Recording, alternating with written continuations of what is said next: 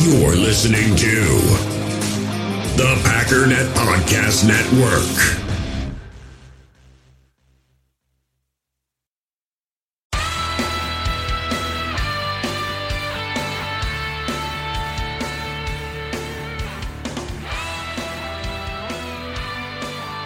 I had the mute button on, ladies and gentlemen. Welcome to the Packernet Podcast. I was wondering why I couldn't hear myself in my own ears. It was like, I gotta scream louder. What's going on, everybody? Welcome to the show. I am obviously ready to rock and roll. I apologize for yesterday. Yesterday's show. As you heard last night on Packernet After Dark, 2 nights ago, whatever, I was feeling super tired, felt like I was going to fall asleep. Well, that just kept getting worse. And next thing you know, I'm laying on the couch. I can't get up. So it seemed like a kind of a one-day thing. I'm still feeling a little bit off, but feeling a little bit better today. Lots and lots of stuff to cover. Again, I'm going to do my best to try to make this a coherent and cohesive thing. But with the combine going, you got news and notes going, you got all kinds of goodies. So let's just start off with some general news and notes, I suppose. First of all, well, let's start with this. We'll get this out of the way. We talked 2 days ago, I guess, about the report cards and different things like that and how that kind of probably plays into where players go and all that kind of stuff. Well, there was a report that came out as a result of that survey that said the Jaguars last year had a rat infestation. Players reported that for 3 to 4 weeks this past season, there was a rat infestation in the locker room and laundry hampers. I don't know, man. Every once in a while, you kind of get illuminated to something that changes your entire perception on everything, and this is one of those things. I always just assume, these are professional organizations, pristine. That's crazy to me. You got rats running around the locker room and in your laundry? That sounds dangerous. So there's that.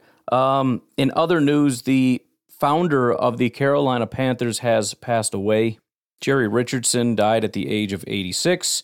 He brought the Panthers into the NFL in 1995.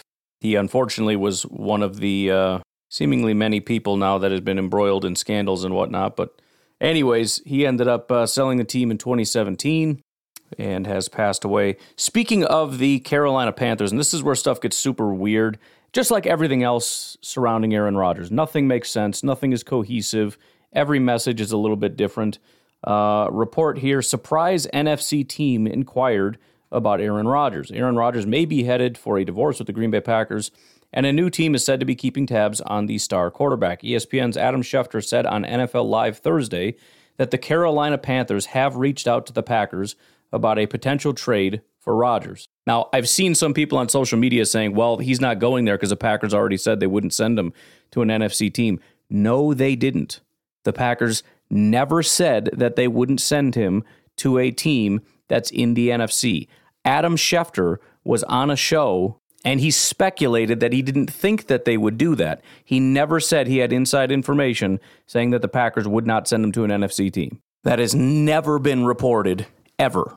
Now, this gets further complicated because of this little segment here by Brandon Marshall. Now, I have no reason to believe Brandon Marshall has any reason to know anything whatsoever. He's the same guy that recently said congratulations on a great career, essentially announcing Rodgers is going to retire, and then comes out with this. What I know for sure is that there's at least 4 NFL teams that want in on Aaron Rodgers.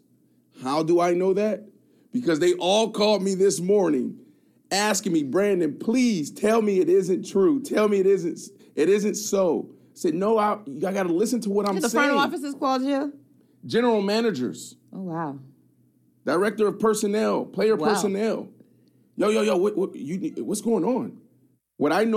So, if you didn't know, again, Brandon Marshall had said some really weird thing about congratulations on a great career to Aaron Rodgers. And I don't know. I don't watch his show. I haven't listened to anything he said. He apparently is making it. He's saying here that, no, that's not what I was saying. You weren't really paying attention, which is fair because I have no idea what he actually said. Didn't care enough to actually look at it because I figured it was nonsense. But the point is, he is either completely flat out bold-faced lying, because this is unbelievably specific. He is making a direct claim that when he came out and said something that many people believed had to do with Rodgers retiring, he got 4 phone calls from GMs and directors of player personnel, 4 different teams, saying essentially, tell me this isn't true. I need to know what's going on. Meaning there's at least some level of interest there. Now, who are the teams that we're aware of? Apparently, we know the Jets for sure, and we're going to get into that in a second. Carolina has apparently popped up. The Raiders are essentially out of the running. The Tennessee Titans have said that they're sticking with Tannehill. Who could it be? I mean, if it's a team that's really high up here, you would assume their plan is to draft somebody. Houston, and probably whoever's planning on trading with the Bears if anybody actually ends up doing that. I can't see Seattle doing it, even though there is some rumors now that they're still looking at quarterback, despite the fact that they're sticking with Geno, just because, whatever. But if anything, you grab a young quarterback and then stick with Geno, and you have sort of that duo going on. Grab an Anthony Richardson or something. Some question about whether he could sneak into the top 5. There's a spot right there that he could sneak into the top 5. Otherwise, they have pick 20. They could maybe try to move up and get him, whatever. I don't know. The Raiders are a no. Falcons don't make a ton of sense because they don't really have a football team, although neither does Carolina, and apparently they're making phone calls. Philadelphia is a no. Tennessee is, I believe, a no. Houston, again, already has a quarterback. The Jets, we know, are in. Patriots, I'm pretty sure, are out. Word is they're sticking with Mac Jones. Washington? But why? Pittsburgh, no. Detroit, no. Tampa, I don't think they have any money. They're flat broke because of Tom Brady. Seattle, we've already said no. Miami's pick was forfeited, but I mean, it could still be Miami interested, but I doubt it. Chargers are a no. Baltimore's maybe a team that would be interested if they can't get it figured out with Lamar, which I just saw that. Where did I just see that 5 seconds ago? No idea if this is real or fake, but deal between Lamar Jackson and the Ravens is still not close, says Josina Anderson. Point is, I don't know who these 4 teams would be. Here's why it gets somewhat complicated. And it's not even so much complicated. It's just everybody's hearing and saying different things. There was a report just recently came out by Zach Rosenblatt from The Athletic. What I'm hearing about the Jets' pursuit of Aaron Rodgers and Derek Carr. The very first thing that is said here is that the Jets are willing to wait out Rodgers. Nobody really knows what Rodgers is thinking about his future, even after he spoke about it on his podcast this week, his first public comments. Since going on a 4-day darkness retreat, he didn't sound like someone who planned to retire, pushing back on that idea that his skills are declining. So, first thing, he's hearing, quote unquote, now from who, whatever, I don't know, but the Jets are willing to wait out Rodgers, which seems to be the case anyways. They're kind of keeping Carr on ice. We'll see what happens with that. But goes on to talk about Rodgers and all that stuff. But it says, despite all that, the Jets are willing to wait for Rodgers to make a decision because they believe the quarterback, even at 39, gives them the best chance to not only make the playoffs, but compete for the Super Bowl. Yes, it would cost a lot, both in terms of financial and trade compensation, but the Jets view getting a quarterback of Rodgers' caliber as worth all of that, even if it also means adding the drama that follows him around. It says if Rodgers does wind up in Green Bay, the Jets would be viewed as the favorite to land Carr. But then here's where it talks about, again, the conflicting reports. Next question becomes, what team does he want to play for? The Raiders appear to have removed themselves from the running, while the Titans have said they plan to bring back Ryan Tannehill. It's shaping up as Packers, Jets, or bust for Rodgers, which is what I was saying to begin with. Now, at first you look at it and say, man, there's potentially a lot of options, and there are potentially a lot of options. There's a lot of teams that could go that way in terms of not really having 100% clear path for quarterback, but as the reports continue to come out, it's more of, no, we're going to go with this, now we're going to stick with this, now we're not really going to do that. And again, even the report of Carolina, I don't know that it makes a ton of sense. What are they going to do with Rodgers? They don't have anybody. So we know the Jets are in. There's a report Carolina is in, but I'm 50-50 on whether that's true. And then there's a report that at least 4 teams are interested. Now, there's a couple things with that as far as the Brandon Marshall thing. Number one, did it actually happen? And number two, just because people are calling doesn't necessarily mean they're interested in Rodgers, although I don't know why they would do that if they weren't. But it's at least worth noting that. He didn't specifically say that they were calling to say, hey, we want him, what the heck? He did make some kind of reference of tell me it's not true or whatever. I don't know. That could have been one of the guys. I have no idea. So there's a lot of conflicting things out there. I'm of the opinion that there is a strong contender in the Jets and maybe some people that are kind of lingering just to see what's going on. Because, again, you don't know what's going to happen in the draft, and you're just kind of keeping all your options open, and Rodgers is an option. It doesn't mean that they're going to go all in on him. So I think the Jets want Rodgers. I think it's possible that there's another team that might be kind of that might be interested, and then there's probably a pile of other teams that are willing to listen, but it's probably not their favorite option. Which, by the way, brings me next to this article here. NFL teams are skeptical that Rodgers receives a strong return, or that the Packers receive a strong return for Aaron Rodgers. According to Sports Illustrated's Albert Breer, multiple teams believe it isn't worth trading a first-round pick for Rodgers because of his contract and indecisiveness. Quote, it only takes one, but I've talked to a couple teams who think because of Rodgers' haul of nearly $60 million for 2023, Green Bay won't get a first-round pick for the future Hall of Fame quarterback. So, again, this is obviously teams that are not interested in Aaron Rodgers, and so their opinion is probably going to be lesser of Aaron Rodgers, as evidenced by the fact that they're not interested in him. But it is a fair point.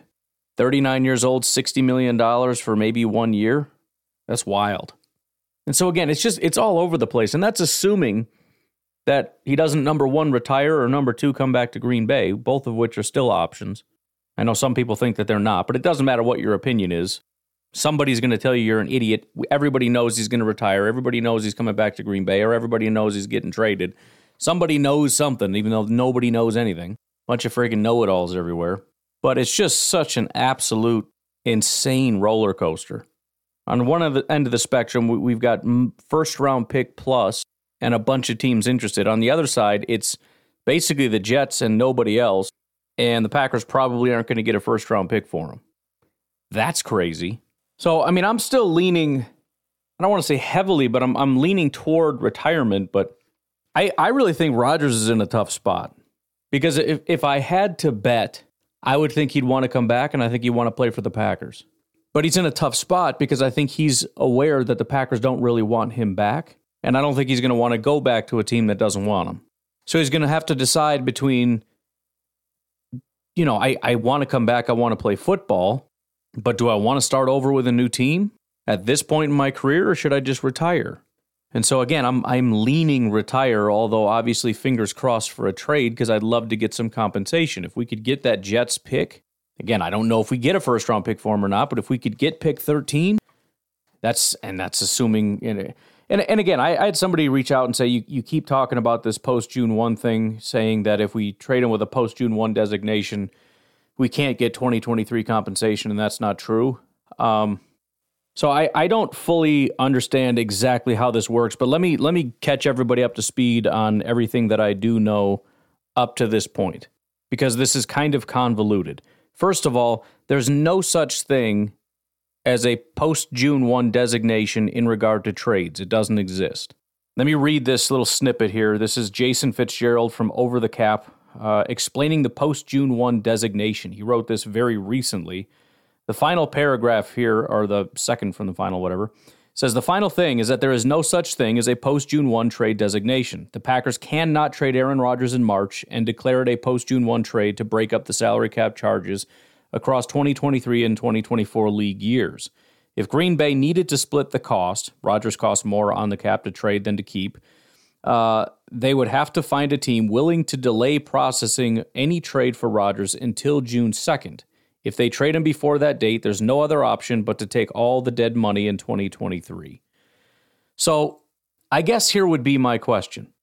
How do we trade Aaron Rodgers for a first-round pick, let's just say, to the Jets, take ownership of that first-round pick, but also maintain ownership of Aaron Rodgers until June 2nd? Is that a thing we can do? I mean, maybe it's some kind of a technicality where we all sign off on it, but then they don't process it until June. But if they don't process it, how do we get the pick? Isn't that part of the...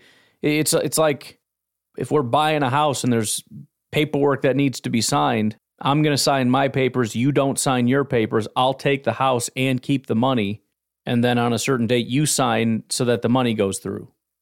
No, it's not complete until it's complete. I can't take ownership of the house until you sign the paperwork. Everything has to be done. I mean, am I wrong about that? I don't know. I can't see a scenario where that would be the case. So I could be wrong.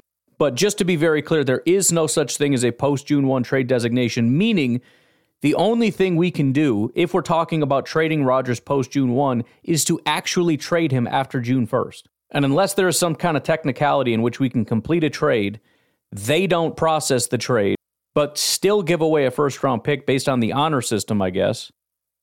We get to use that pick, and then they process the trade and Rodgers becomes a Jet. I just can't imagine that being the case. So I'm going to maintain my belief that we will not get a 2023 pick if we spread the money out. Now, something else to think about, something else that hit me. Is it possible? Oh, because there's two things. Because the other thing I thought is, well, they have to trade him prior to June 1st because he's got that $60 million hit coming. Well, if you switch from over the cap over to Spot Track, what it says here for his 2023 option bonus of $58.3 million, it says guaranteed must be exercised between March 17th and week 1. So it doesn't hit on March 17th. So they can delay paying it to him.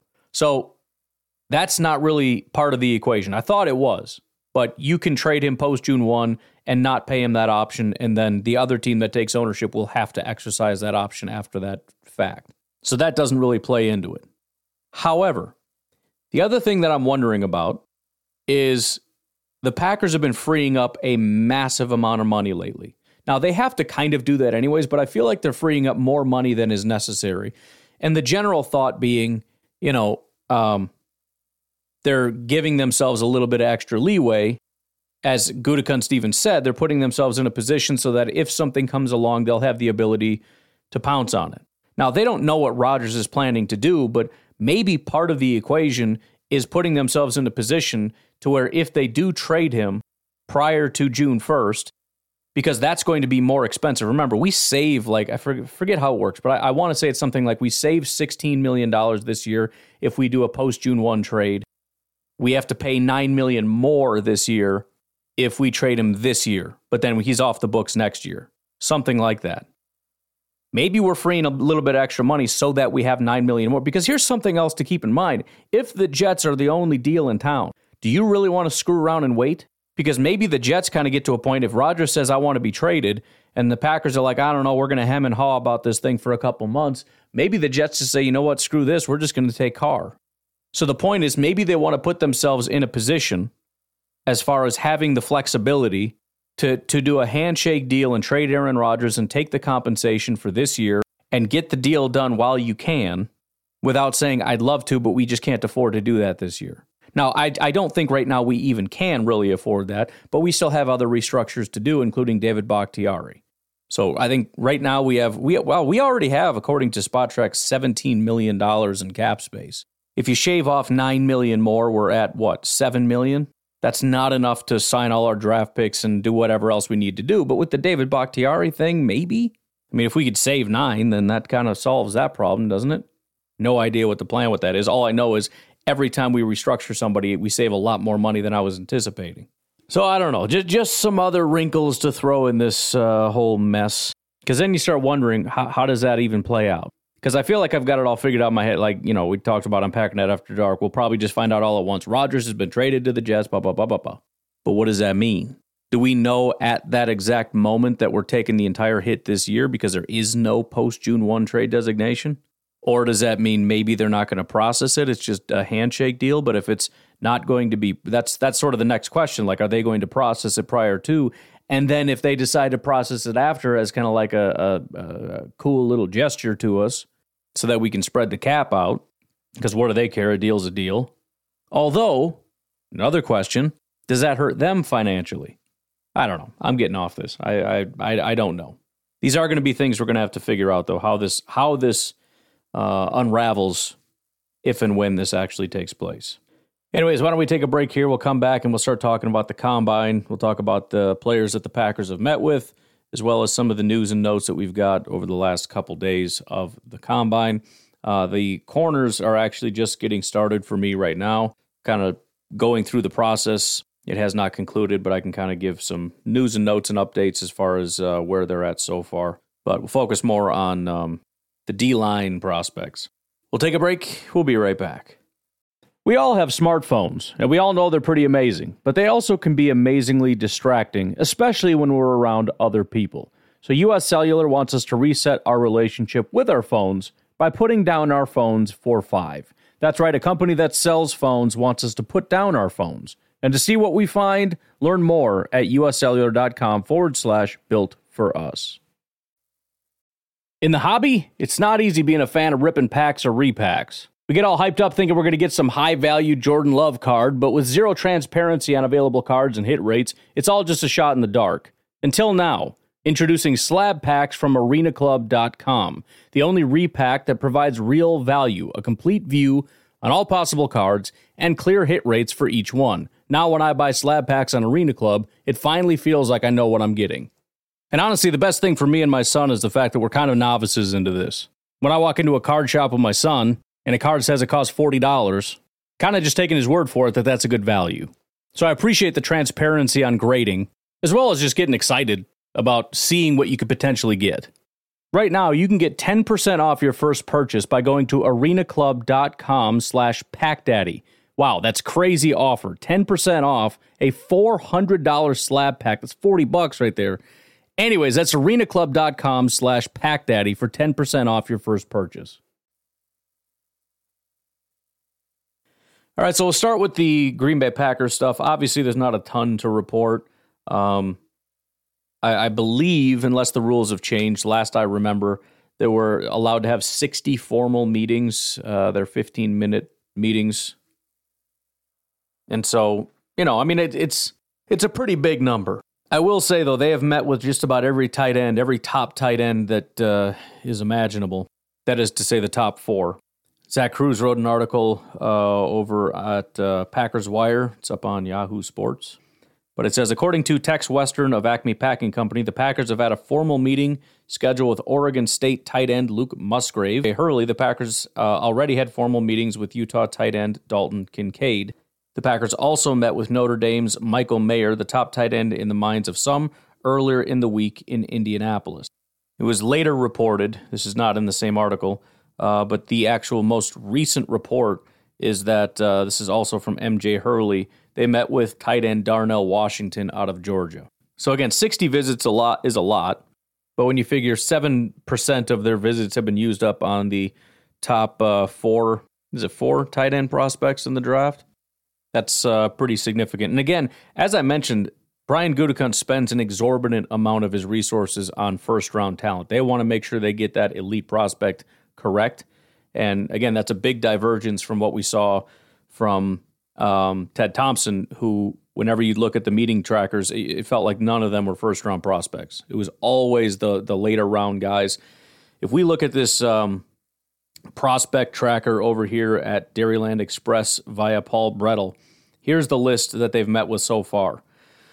Quentin Johnston, Maisie Smith, Jordan Battle, Brian Branch, J.L. Skinner, safety, Rajan Wright, Christian Gonzalez, Keely Ringo, Lucas Van Ness, Eli Ricks, Jaden Reed, Jackson Smith and Jigba, Dalton Kincaid, Luke Musgrave, Michael Mayer, Jaron Hall, Tank Dell, Jalen Hyatt, Luke Shoemaker, and Darnell Washington. So the funny thing is, number one, as much as we want to pretend that this is all just random, look at the position breakdown. Tight end, wide receiver, quarterback, tight end, wide receiver, corner, edge, corner, safety, defensive line, wide receiver.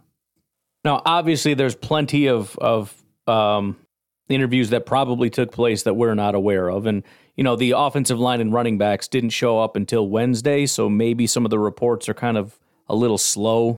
But it's Friday. All the team interview portions for every single position have been done.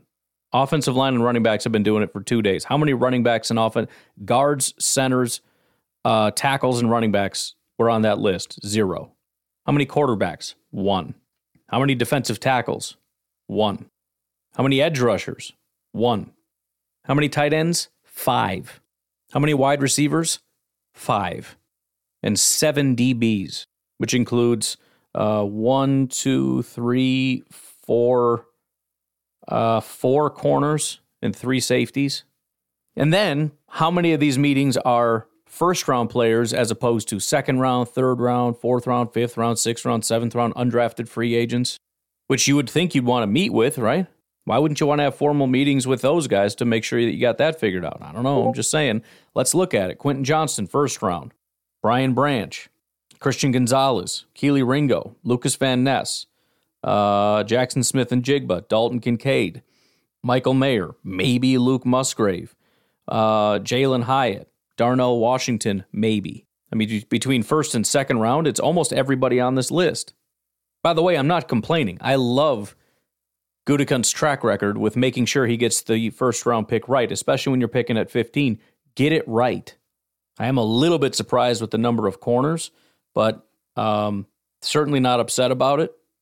And I will say, now that we're on this subject already, I did start looking at some of the corners because, as I've been saying for several days now, I think we need to start looking at them. And so I looked at the top 3, Witherspoon, Gonzalez, and Porter. I'm a Christian Gonzalez guy, 100,000%. I'm all in on Christian Gonzalez. Witherspoon, I'm iffy about. I'm not opposed to Witherspoon, and apparently he's going to be long gone. He is considered the top corner. I would prefer Christian Gonzalez. Joey Porter, I'm all the way out on, although he is somewhat intriguing. I feel like I'm watching a linebacker when I watch him play. Big, long, physical, good tackling, but his movement just seems weird to me. Unbelievably physical, which I think all that's going to happen in the NFL is he's going to get flagged on every play. I mean, all he does is he stands there, and then as soon as the wide receiver gets there, he grabs him. He's got pretty terrible PFF grades. He has 1 interception in 4 years. Seems like he has pretty terrible hands. He's got a good amount of pass breakups, but he can't catch a football to save his life. So I am excited to see that they met with Christian Gonzalez. Also, Brian Branch, I did see that they met with him.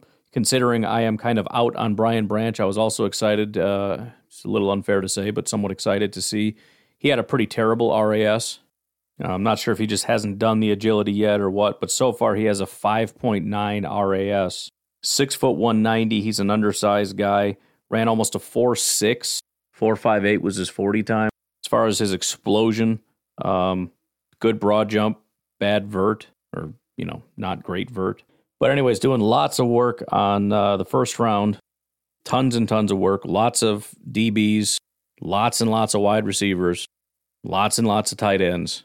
And so while there's still obviously a lot of time for them to do a lot of different meetings, I have to assume they're going to start meeting with some 3rd round, 4th round, 5th round, 6th round, 7th round prospects on top of everything else. So we shall see. I'll keep up on that meeting tracker. And no, it doesn't necessarily mean they're going to draft anybody, but you can see where they're putting their energy right now. Also, before we completely get off this, 2 notes. Darnell Washington was asked who his 3 favorite tight ends were. He listed Mercedes Lewis as number 2, which shouldn't come as a surprise. In addition, Jerry Wolfel asked ex-Ohio State star Jackson Smith-Njigba his takeaway from his formal meeting with the Packers on Tuesday at the Combine. Quote, "They are definitely looking for a receiver." So the Packers made it very clear to Jackson Smith-Njigba that they're going to be drafting a wide receiver. So look, I think it's fairly clear that that's a real thing. And you could say it's smoke. You can say that it's not enough information or whatever. But I think when you couple all these things together, especially when you look at how the season ended, when they talked about how, they're just a couple players away, they're just this, that, or the other thing away. They seem to continually blame the wide receivers and everything else. I think it's entirely possible that they're looking at it saying they like the guys, but they need more at that position. They need more power at receiver. You look at how much they're investing in interviewing them, and then you listen to Jackson Smith-Njigba. I don't know exactly what was said, but he walked out of there going, "Oh, dude, they really want a wide receiver." I mean, it reminds me back the year we drafted 3 running backs, Aaron Jones, Jamal Williams, and somebody else. And I forgot who it was. It was a Badgers running back, I think, had a meeting with the Green Bay Packers and came out of there saying something to the effect of the The Packers are definitely going to be drafting running backs and said that they could be drafting up to 3. So, be on the lookout because we might be coming for you or whatever. So they just flat out told them. So, we always think that they're so deceptive and everything is like 3D underwater, upside down chess where they're playing all these games and they're going to leak fake information to Jackson Smith-Njigba so that he goes to the podium and says things that are fake so that everybody thinks they're doing this so that they're actually doing. This is all, I think that's all nonsense. We always think they're being trickier than they are. I don't think that's true. Give these guys way too much credit for their espionage. I'm ready to just accept they want a wide receiver.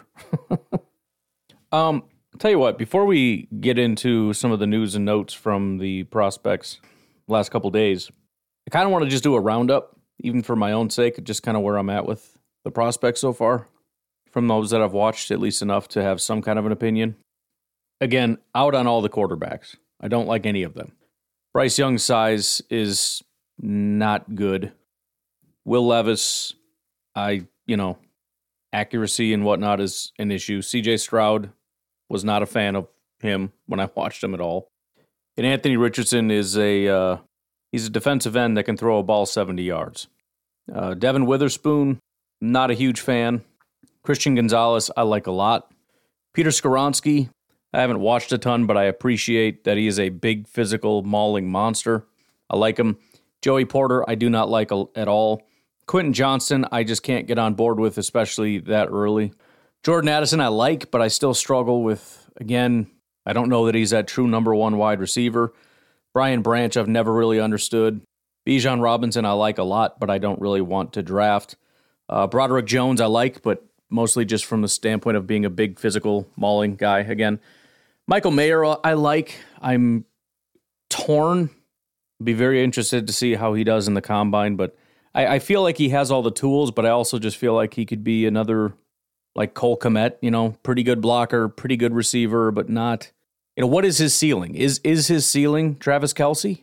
I have a hard time believing that. But I guess if you say Gronkowski, it makes a little bit more sense in terms of his ceiling, but I don't know. I like him. I feel like he's a high floor guy. I just don't know what his ceiling is necessarily. Jackson Smith-Njigba, I struggle with, but I don't hate it. I'm not in love with the player. I think it's probably a pretty good fit. Smart, intelligent route runner. Probably just need that guy that's going to be able to be a consistent high target guy. But again, when you're looking at pick 15, it's like you want a slot receiver with not great athletics. I don't know. Lucas Van Ness, I have to kind of watch a little more. Jalen Hyatt, I haven't really watched. I like him in theory. Dalton Kincaid, I again, in theory, I love it. From what everybody says about him, I like it. I don't get it from a watching standpoint. Nolan Smith was fantastic in the combine. I don't really care for Nolan Smith at all. To be honest, I couldn't care how fast his 40 time was, as insane as it was. His 40 time has no translation with the exception of very few situations. And again, somebody will go on Twitter and find the one time he chased down a quarterback from behind, and that's cool that you can do that. That's going to happen once every 100 snaps. I care about all those other times when you're just getting stonewalled. I don't know. He kind of reminds me of late stage Clay Matthews. Maybe he's peak Clay Matthews. I don't know. But the thing that I like about Rashawn Gary is he's not blockable.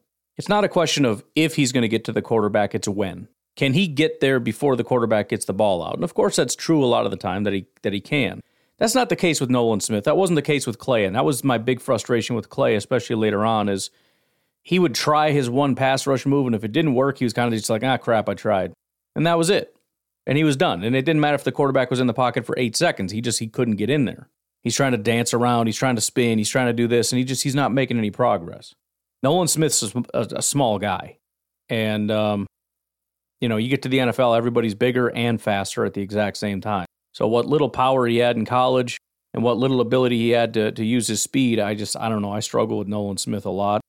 Again, I like it in theory. I love the athleticism. I love all that. And maybe he could be the next Micah Parsons. I don't know. But I'm not betting on that. And then other than that, Darnell Washington I like. Because it's hard not to. I mean, he's just a superhuman person. I mean, he's Jelani Woods, but faster, I guess. I mean, you watch him block people, and it's like, when you watch kids pushing a snowball down, it's like pushing it just keeps rolling, and you just kind of keep pushing it. He's just balling these guys up. It's ridiculous. And then on top of that, he's got size, he's got speed. It's just kind of an in theory thing. I don't know if that's going to translate to anything in the NFL, but it feels like if he fails, the team sucks. That's it. So I haven't put in a considerable amount of time. I mean, there's plenty of other guys that I like to some degree or whatever. I've watched Kayshawn and Keanu Benton and Luke Musgrave and a lot of these other guys. Pretty much all the first-round guys I've watched a little bit. Osiris Torrance, it was a long time ago I watched him, but my biggest issue with him, if I remember correctly, is that he is the biggest, strongest guard you've ever seen in your life. I just worry about his ability to move, and maybe when you're that big, you don't need to move. But when you're talking pulling guards and everything else, I'd have to go back and watch. But that was kind of if you're just a big, physical, gap-blocking, downhill kind of a football team, fine. But if you're going to tell him to get out in space and all that, I don't know that he's the guy. Could be wrong. That's my recollection of how that went down. But I'm still struggling to just absolutely be head over heels for any of these guys. I really am impressed with Christian Gonzalez in the game that I watched of him. Fortunately, had a little bit of all 22 for Gonzalez, so I got some good shots of him. And if you had to pick of the three that I watched, which one is more of a Jair, it's 100% Christian Gonzalez. It's not even close. Just super sticky, stays on his guy, mirrors him just perfectly. The body control is great. When the ball's in the air, his ability to kind of spin around and get his hand in there, it's just really impressive. As opposed to Joey Porter, who's just kind of, it seems like he's got some good speed as far as, I should look and see if he ran yet. 4.47, it's not terrible, I guess. It seemed like he was able to catch up, but I don't know, man. He just, I don't get it. And again, his PFF grades are kind of terrible. It's never really been all that great. Shouldn't say terrible. They're good, but the point, it's like low 70s at best. I don't know. I can't get it, and I'm just I'm struggling to find that guy that I just really, really want. I want that guy, man.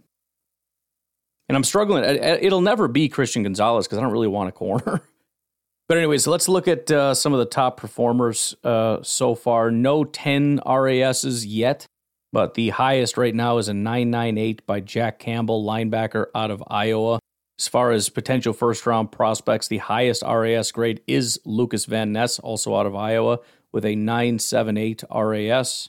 He is 6'5", runs a 4.58, had a 7.02 3-cone, which is more important than everybody's enamored with the 40 time, but really you care about, explosion, but also the 3-cone. And he had basically a 9 out of 10 for his 3-cone. And his short shuttle was 8.34 out of 10. It was a 4.32 shuttle. Another really good grade for a potential first-round prospect for the Packers is Brian Brzee, defensive tackle. Smaller dude at 6'5". He weighs in at 298, which isn't necessarily a problem, but had a 4.86 40-yard dash time, which is a 9.58 out of 10. Elite speed is where he was great at. Nolan Smith, I'd already mentioned.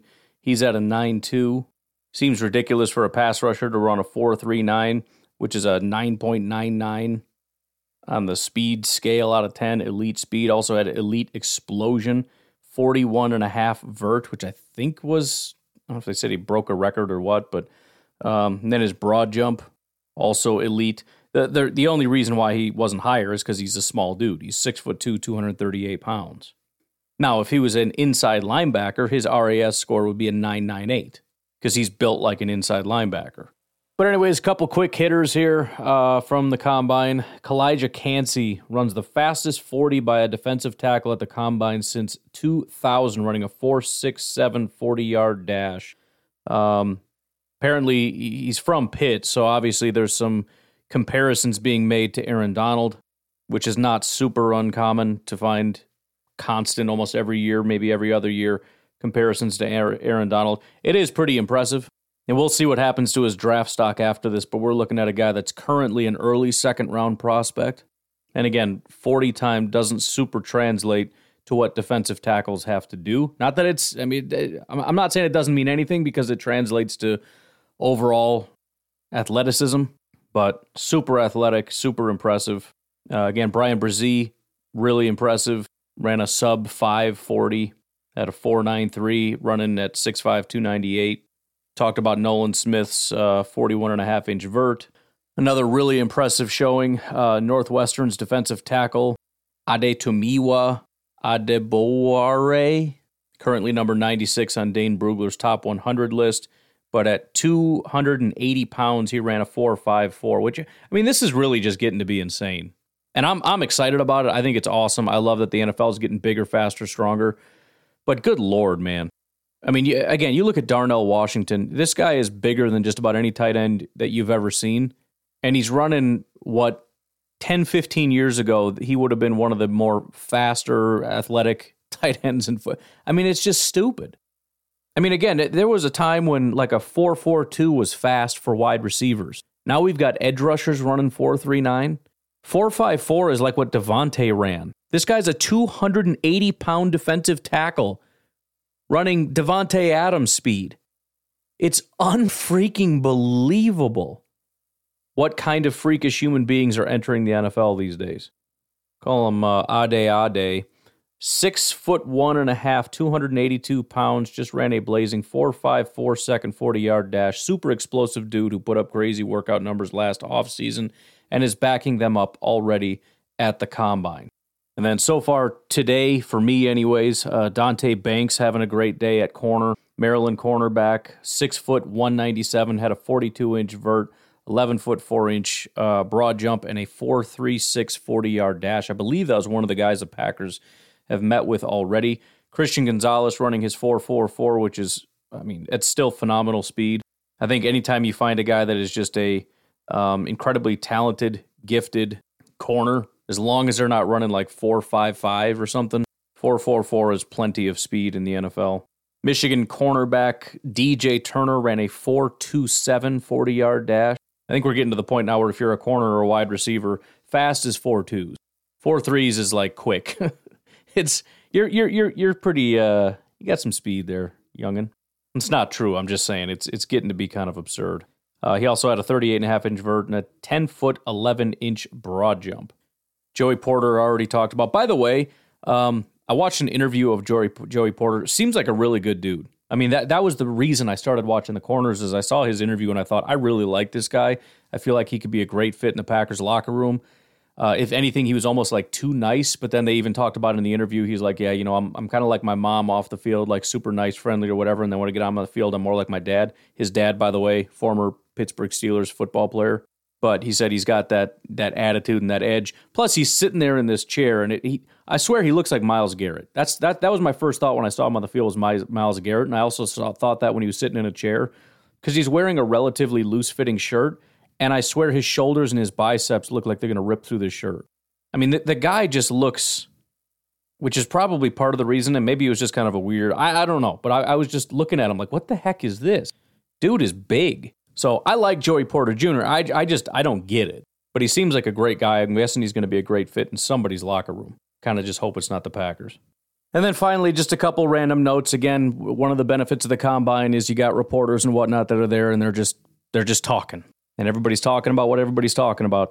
So here are the quick-hitting notes so far. Patriots quarterback Mac Jones is expected to be the team starter next season, but backup Bailey Zappi will have a chance to push him again, just kind of highlighting that they're not in the quarterback market. Again, quarterback-needy teams are on hold at the moment, waiting for the Aaron Rodgers decision. And this was written by somebody else. So again, it kind of gives a picture of more than one team being at least somewhat interested. They're not sure what they want to do because they're not sure what Aaron Rodgers is doing. Baker Mayfield's best option for finding a starting position might be returning to the Rams or joining the 49ers or Broncos. 49ers quarterback Brock Purdy is expected to have elbow surgery next week, which could put 2021 first-round pick Trey Lance in line to start the opener for the second consecutive season. I can't wait for that. Hopefully they stick with him this time so that the 49ers can suck for once. The Browns could restructure quarterback Deshaun Watson's contract this offseason to reduce his cap hit. Watson's cap hit is $54.9 million for each season from 2023 to 2025. Good Lord. But anyways, that's all I got so far. I got to get back and find out what news has been going on, get a little bit more details about the DBs, and then get some information tomorrow for the the tight ends and whatnot, which would be a lot of fun. But anyways, you guys have yourselves a great rest of your day. I will talk to you tomorrow. Have a good one. Bye-bye.